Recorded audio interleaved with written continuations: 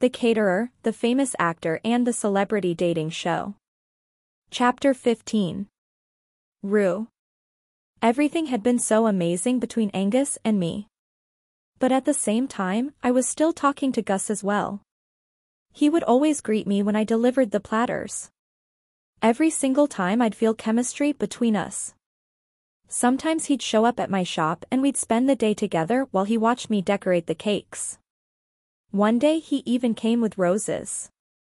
But some days he was different. I couldn't explain it. It was as if some days he wasn't interested at all. Like something was bothering him. And then other days he'd be the same as he always was. Happy to see me.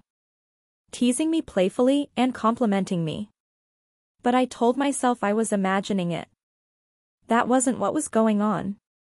Perhaps things weren't going well. Maybe he had some issues with his job right now. It probably had nothing to do with me. Yet here I was sitting up at night wondering what I did wrong. But today, to my surprise, he asked me on a date. Excited, I said yes. But inside I felt kind of guilty. I don't know why, but I felt a sort of loyalty toward Angus. And here I was going on a date with Gus instead. It was such a mess. But I wasn't fixing it. Instead, I was falling into the trap with my eyes open. I couldn't help it. I didn't want to choose between them. I wanted both. Even just for now. Just for a little. So Gus came to pick me up. The weather was perfect that day. I was so happy when I found out we were going picnicking today in the countryside. And it was beautiful. Surrounded by fields of flowers of all different colors and shapes. At one point, he placed a flower behind my ear. "You're beautiful," he said to me. A fresh blush formed on my cheeks. "I'm not beautiful," I said. "I'm just a lowly caterer." "You are beautiful," he said. "And there's nothing wrong with being a caterer. You have your own business. You work hard. But you'll always see me as just a caterer." "No, Rue," he said and stroked my cheek. "I promise I don't." He added.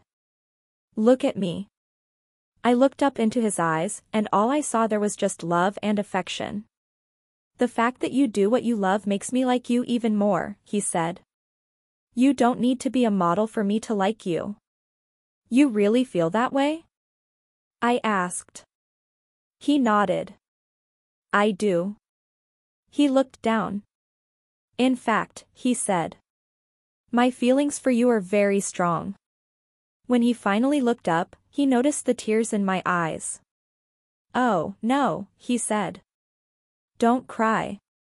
"It's okay," I said and wiped my tears with a smile on my face. "I've just never had someone look at me the way you look at me." He smiled and kissed me suddenly.